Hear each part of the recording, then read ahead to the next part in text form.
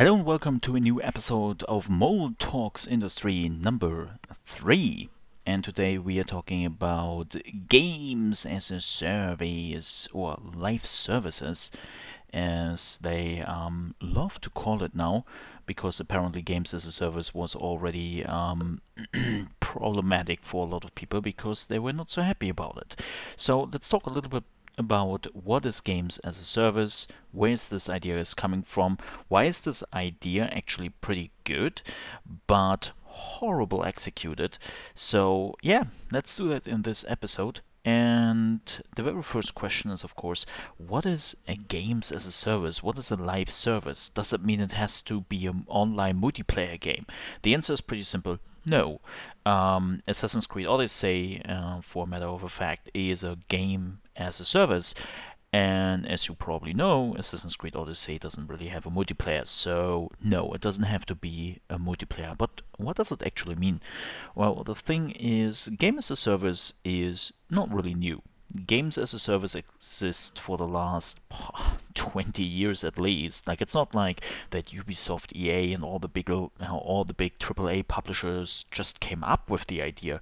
That idea was out there for many, many years and actually is coming from the MMOs. The MMOs first came up with this, where you are paying your money to, or paying them the money, your money, to get the game. Then you are paying a subscription, and because of that money, it is possible to give you new content every few months, giving you new expansions, which you have to pay, of course, for again. And free-to-play MMOs took it then a step further, that they said, okay, there is no subscription here, but we are basically financing the game, new updates, new contents, patches, and all the other stuff which is coming along with that through microtransactions, through the item shops. And what AAA developers and publishers now did is they took that idea and put that into games, in single player games which are not MMOs at all.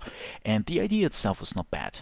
The idea is basically you pay your $60, you have a finished game, then over the course of the month you are getting more and more patches, and thanks to the new patches, to the new content, there's also an item shop in place which should theoretically push you into the direction to buy something in this item shop, so that they then can use the money to finance that game, to give it more patches throughout the years, and they don't really have to release a new game every year, and they can just run a game for many, many years.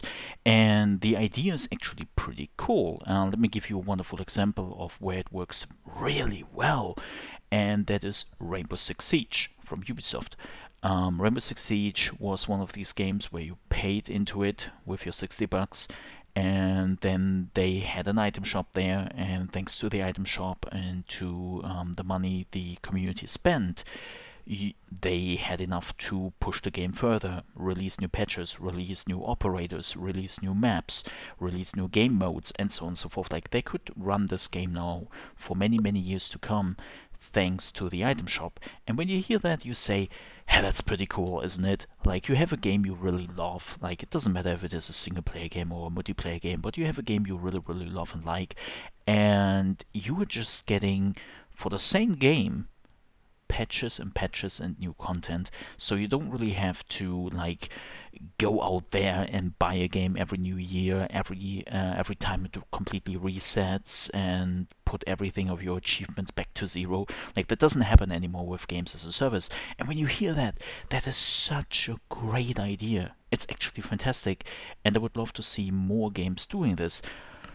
And this brings us now to the but and the whole problem of the situation. There now has been games and a lot of publishers who push the envelope to say, okay, folks, what can we do to cut costs, to make more money from the item shop, which goes directly into our pockets or the pockets of our shareholders, and what can we do to cut the costs of the game, but still making all the money from that game and gaining all the benefits on our end.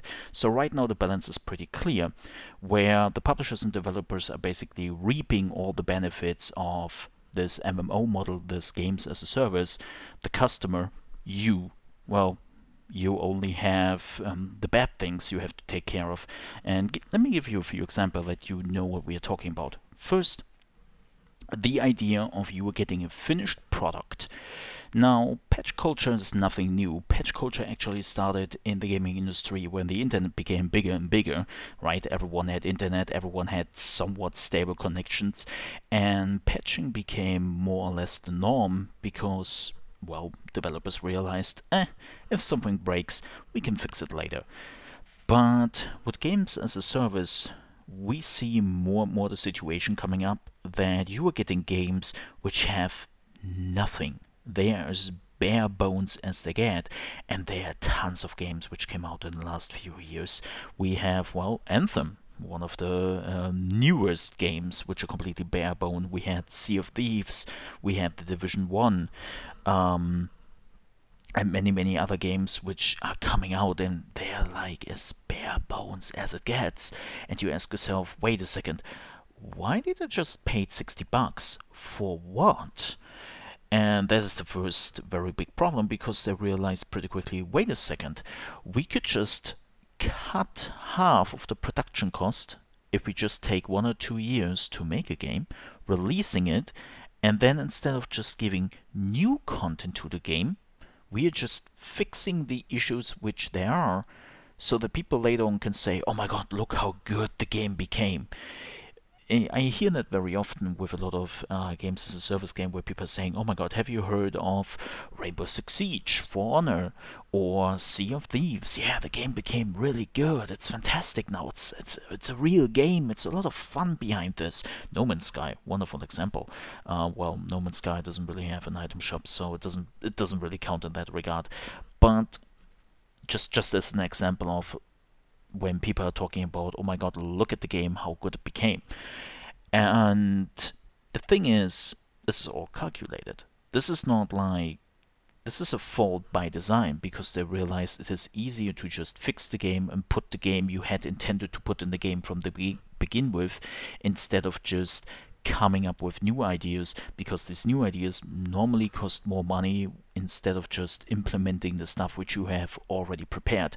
It's a little bit of a continuation of the old, hey, we have a DLC coming up. That DLC was already in the game, but we cut it out and we'll release it then to a later point for some extra money. That's basically the evolution of that. They don't really have the DLCs anymore. They're just now patching stuff into the game which was already in the game to begin with, but wasn't really finished, or they didn't have really the time to plan it completely out. And now you're just, and this is still the idea, that you enjoy the content so much they now implemented that you will go into the item shop and then buy the stuff. That's the next problem these games now have, is that we are starting at the bare bones games, which is, well, beta or even early access, and then they're slowly implementing the old things they had already in mind from the begin with, just for lower cost, to cut more costs, right? To cut more edges. And that is the first big problem this game has. Then the second big problem is that the idea of games as a service was that you're releasing a game, and that game will run for a very, very long time. Rainbow Six Siege, wonderful example again. That game is now, what, 4 years out? I think we're even going close to the 5 years, and Ubisoft has absolutely no intention to release a new Rainbow Six Siege, as far as we know.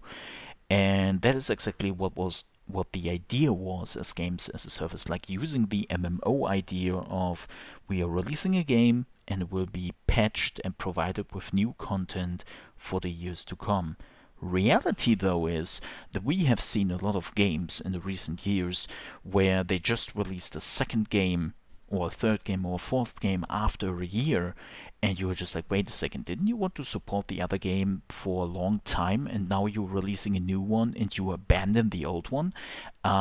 That means I invested a lot of money and a lot of time into the other game I really enjoyed, but now you're just abandoning it, even though it makes a lot of money. And yeah, Ubisoft, even though they have Rainbow Six Siege, which is a prime example of how it's done the right way, they have also other games like Assassin's Creed, or The Division, which are not prime examples because they got abandoned. Assassin's Creed Origins was a game a lot of people loved because of the Egyptian setting, but now it's completely abandoned and they are completely focusing on Assassin's Creed Odyssey till the next Assassin's Creed is coming out. Or The Division. The Division was a game where there wasn't much of a game at the beginning when it came out. They had to fix it, they had to patch it for the first 2 years, and then after that 2 years they finally released some free content stuff for the Division 1, and now after 3 years we have the Division 2, and as much as I enjoy the Division 2, I really love it. I think I have over 120 hours already in the game or something. I really enjoy it, but because I enjoyed the Division 1, and the Division 2 is just the Division 1.5, it is still the Division. It's not really that different. And all the things they added to the Division 2, they could have just patched that in. That is something they could have easily patched into the Division 1, but they decided to move on to the next game. And that is a huge problem. Like, they are slowly breaking the system which functioned because nobody tried to screw around with it. And now they are taking parts out of this games as a service system to cut edges, to cut costs, to make more money out of a dollar, so to speak. And we are paying the price for that. One of the biggest problems I now see is when a new game is coming out, it costs $60. We already know there will be microtransactions in it because that unfortunately became the norm. But after a month or even after 2 months, we already have price cuts from 50% or above because publishers have figured out that $60 or euro price tag doesn't really matter that much anymore. What matters are the microtransactions, so that they can actually say, okay, we are cutting the price by 50% after 3 weeks. We have seen games which were just 3 weeks old and they got 50% of their price slashed off, and people are like, holy shit, how can they do that? They must lose so much money through that. The reality is, yes, at the first glance they do, but thanks to microtransactions and thanks to the whole idea of games as a service, they basically calculate that they are making the money back later. And again, the idea itself is not wrong. I mean, look at free-to-play games like League of Legends, Path of Exile, Warframe. They are all have the games as a service idea. They never screwed with it. They never try to do some bullshit with it, and it works perfectly. But because now we have publishers which are really thinking about, okay, where can we cut stuff to make it easier for us, the whole construct is slowly falling apart. One of the biggest things, as I already mentioned it, is would you really invest into a game like hundreds of dollars or euros and hundreds if not thousands of hours if you know exactly that this game is getting thrown away, even though they pledged it will be a live service game after a year? Like a Call of Duty. Like Call of Duty is one of these prime examples, unfortunately, where you just know that Call of Duty is a reoccurring game once per year, but now Activision is pledging that Call of Duty is becoming a live service, and it's like, no. You have a season pass, you have extra DLCs, you have microtransactions in your game, you are paying the $60 fee, and then we all know in a year you will move on to the next game. Yes, of course, there will be some patches and some additions here every few years for that game. I know that some people would say, hey, Black Ops 3 is still sometimes getting content. But the problem is just, yeah, that's more like the exception of the rule. And that is just such a huge problem for a lot of people to, okay, that they slowly think, do I really want to invest in this? Do I really want to invest my money, my time, just so I know that this will go away in just a year? This is, by the way, something which also held back and killed a lot of MMOs in the past, because a lot of people just didn't know anymore, will this MMO still exist in a year? How does the release look like? Okay, the release is completely screwed up, it's a complete clusterfuck. Do I really want to invest my time and my money into this? And then if I'm getting unlucky in a year, they're telling me, sorry, we are closing down, everything you did is basically lost. And that is something people realize pretty quickly, that they just wait, and with that they created a cycle, because that was exactly what developers fear, that people are staying away, then they're making not the money, and then they're closing down, and the player can say, ha, I knew they would close down because, well, nobody played it in the first place. And that is something which can happen to single player games. That can happen to Assassin's Creed. That can happen to Call of Duty. Of course, not as quickly as, let's say, with a completely unknown MMO.